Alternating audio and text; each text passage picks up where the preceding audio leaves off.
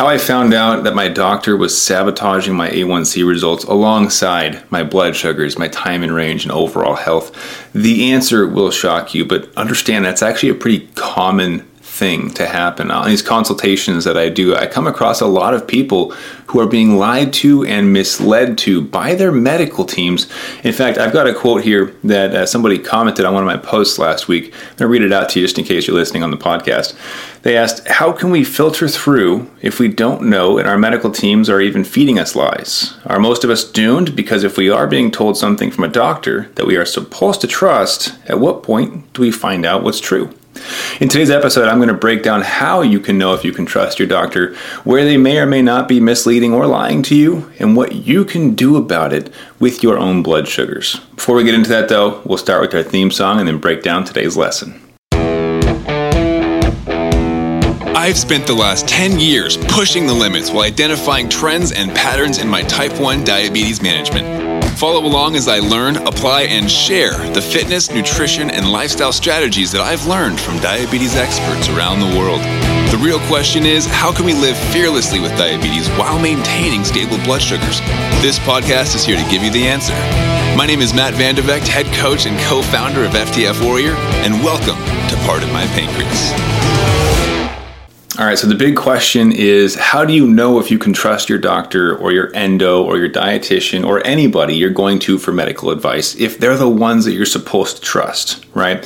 So I've answered this separately, but I want to share with you the way that I answer it in my own life is ultimately you don't know who you can trust if they're the source of the information. If you are the one learning, you don't know if what you are learning is false. Right? And you won't know until you do your own research or do what I like to do, which is look at the outcomes that they've been able to produce.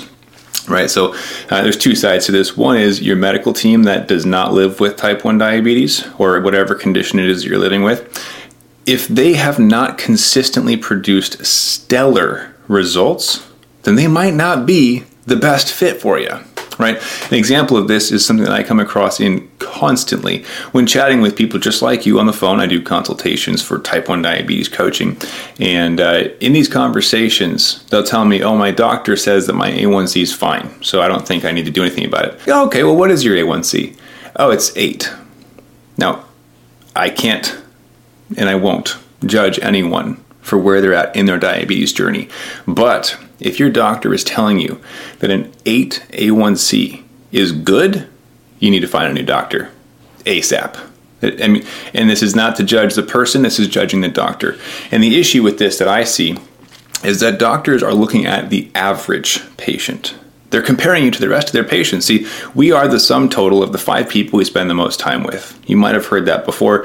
If you hang out with losers, you're going to be more inclined to take on loser habits, right? You hang out with winners, they're going to pull you up to their level. If you hang out with people who are all in shape, you will subconsciously start to make decisions that will make you more in shape because you want to fit in with the people you hang out with, right? Same thing on if everyone you hang out with does nothing but sit on the couch for the entire weekend.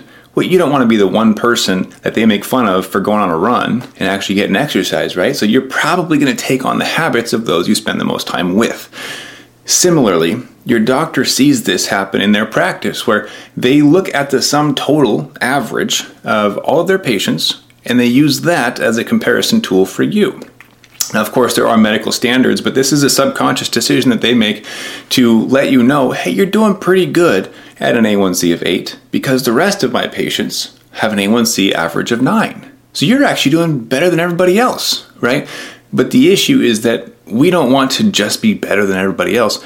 We want to actually be healthy, right? And then from there, of course, if you're like me, you want to be the best version of yourself, not just good enough. Right? So when it comes to these decisions that doctors are making for us on when to stop trying so hard and, hey, you're good enough, the reality is that good enough is a metric that changes depending on who you're talking to. So you have to calibrate this barometer of what are they comparing me to that is considered good enough. And in this process, we can identify, again, I said 2 different paths. One, the medical team that does not have diabetes, look at the results of their average patient. If that is below what you are shooting for A1C, time in range, your other blood labs, your blood sugar consistency and stability, whatever it is, If their average patient is below what you're shooting for, know that they're probably not going to encourage you to push harder and give you the tools necessary to achieve that level of fine-tuning, dialed-in diabetes management that you're pursuing, like myself, right? I want the best of my blood sugars, of myself, so I have to find someone who supports that. My medical team needs to also be on the same page, that I'm not just pursuing an A1C under 7. I want sub 6. I want 90+% time in range. I want standard deviation under 25, right? I'm very specific because I know the outcomes that I'm pursuing will benefit my overall health.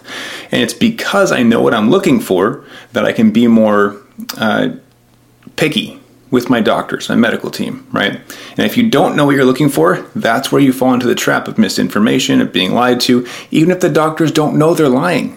That's the issue too, is that most doctors are good people, right? They want to help, but they are stuck in this loop of the medical system that doesn't encourage them to pursue higher knowledge or new strategies that we teach our clients.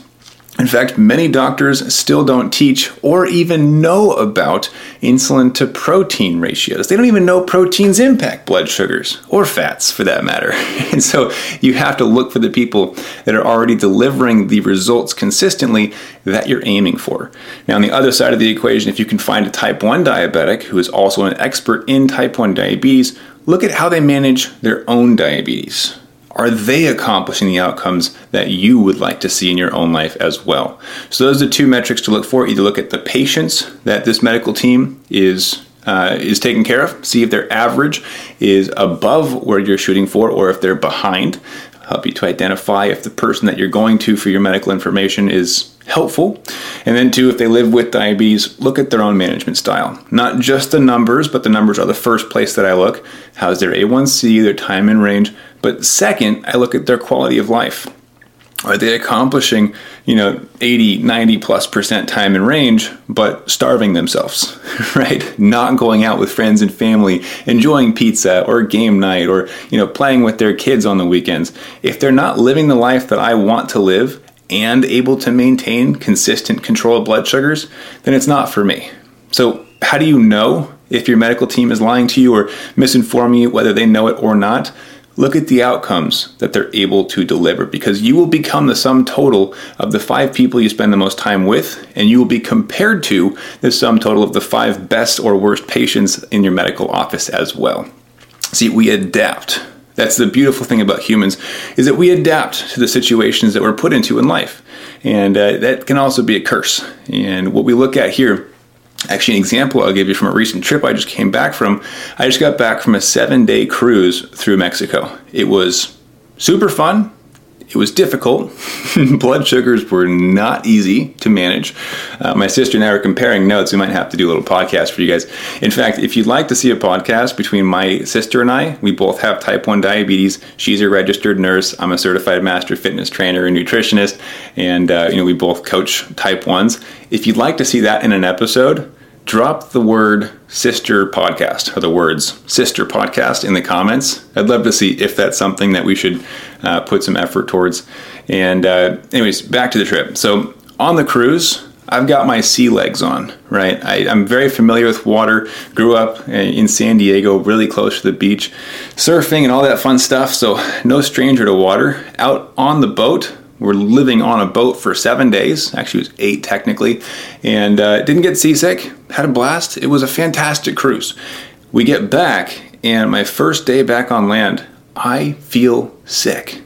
I feel nauseous and dizzy, and I can't get my footing. I feel like I'm still on the boat. In fact, I look at the horizon, and it feels like the entire world is moving, as if the entire world is a ship.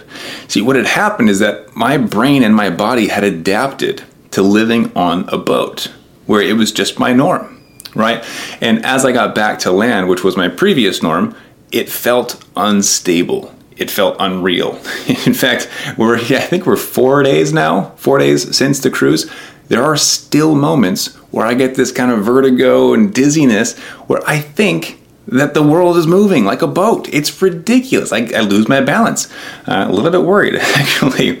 And I've heard it's called Jack Sparrow syndrome or something like that. Let me know if that's accurate. But the point is, I adapted on the boat, and now I'm in a new phase of adapting back to my past reality where I live on land, right? That's my norm. And I see this all the time in diabetes where people will, and this includes me in my past as well, get used to higher blood sugars to where you don't feel terrible, 180, 250, 300, whatever it is. Your body adapts and gets used to that. And we mentally adapt to, this is good enough, right? Or this is temporary. And we justify it. And in that process, we hurt ourselves long term. And then what you may notice as well, if you're like me, is that when I stuck to the higher blood sugars longer term, for me it was because of anxiety and fear of insulin for a while and fear of lows. But that's a different story for another day. I would get into blood sugars of 130, 120, 110, and I would get shaky, and I would get sweaty, and I would feel low. I had the actual symptoms of a low blood sugar because to my body, I had adapted to the higher blood sugars. And so when I dropped into what would be considered a healthy range, my body felt like it was a low blood sugar because it just was not used to seeing those numbers. So be very cautious to what you adapt to, because whatever becomes your constant and your norm, you will adapt to. So if you settle for less, that will become your norm. If you say, oh, this is temporary, and you justify it, that just might as well be, this is forever. And that's the trap that so many people living with type 1 diabetes fall into, especially as it relates back to your medical team, your doctor, your dietitian, your endo, whatever they've seen as their average or their norm, whatever they've adapted to mentally and seeing in their patients is what they push onto you, whether they know it or not, as your norm. So if they're used to seeing people with A1Cs in the 7s, the 8s, the 9s, they may look at you and go, hey, you're doing good enough. Stop trying so hard, right? Go out and have a night out and enjoy yourself. When in reality, you know that you deserve better, healthier, more consistent blood sugars, and you might just not have the support that you need to get there, right? So if that is the case, I'm not telling you to fire your doctor and go rogue or anything crazy, but you might want to consider looking up, looking around, and seeing what else is out there.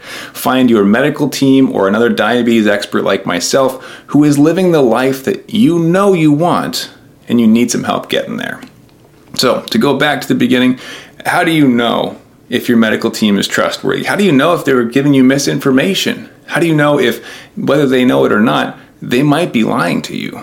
The reality is you don't know, but you can look at the outcomes that they've delivered. What is the consistent average of their patients, their clients, or they themselves if they're living with type 1 diabetes? And does that match up with where you want to go? Not with where you're at now, but what you see in your future. Ask yourself that question today and take a step back, look at what you have potentially adapted to in your own life. Is that where you want to be? And if not, remember that nothing changes if nothing changes. Growth is uncomfortable, but I can promise you it's worth it. I'm 4 or 5 days out of the cruise. I'm almost back to my norm where I'm not getting dizzy just walking around the kitchen doing dishes. And I hope that that little analogy is helpful for you to see that you might be in what you think is normal, but the reality is that life gets so much better when you take that uncomfortable step, get back on land, and push through the dizziness for a couple of days. All right, so let me know, actually, in the comments. I'd love to hear your experiences. I know I'm not the only one that's had doctors that settled for less and might have gotten in the way of you accomplishing your best version of yourself. So if that is the case, and you recognize that your doctor might be holding you back from your best A1C, your best time in range, drop a comment, and this is going to be a little aggressive here, but drop a comment, self-made, to let me know that you're one of us and that you're also pursuing your best health, whether or not you've got the support to do it. And of course, you're in the right place if you are that kind of person. So I'd love to see your comment, self-made, let me know. And I hope you enjoyed this episode. If you are looking for some help from somebody who has done this before, obviously I mentioned that I've maintained 90% time in range or greater for the last 3 or 4 years consistently. And that's while going on cruises. And I'm a parent as well. I run triathlons. I eat pizza and hamburgers and have all the fun. That is possible. And if you're looking for some guidance or even just some tips on a different approach to diabetes, we call it the renegade way because we're a little different than what you see in your doctor's office. I want you to go check out the link in the description. And as a free training, you can see if you like it or not and see if it would match up with what your goals might look like. So go check it out. Links in the description. Thanks for hanging out. I'll catch you next week and keep up the fight.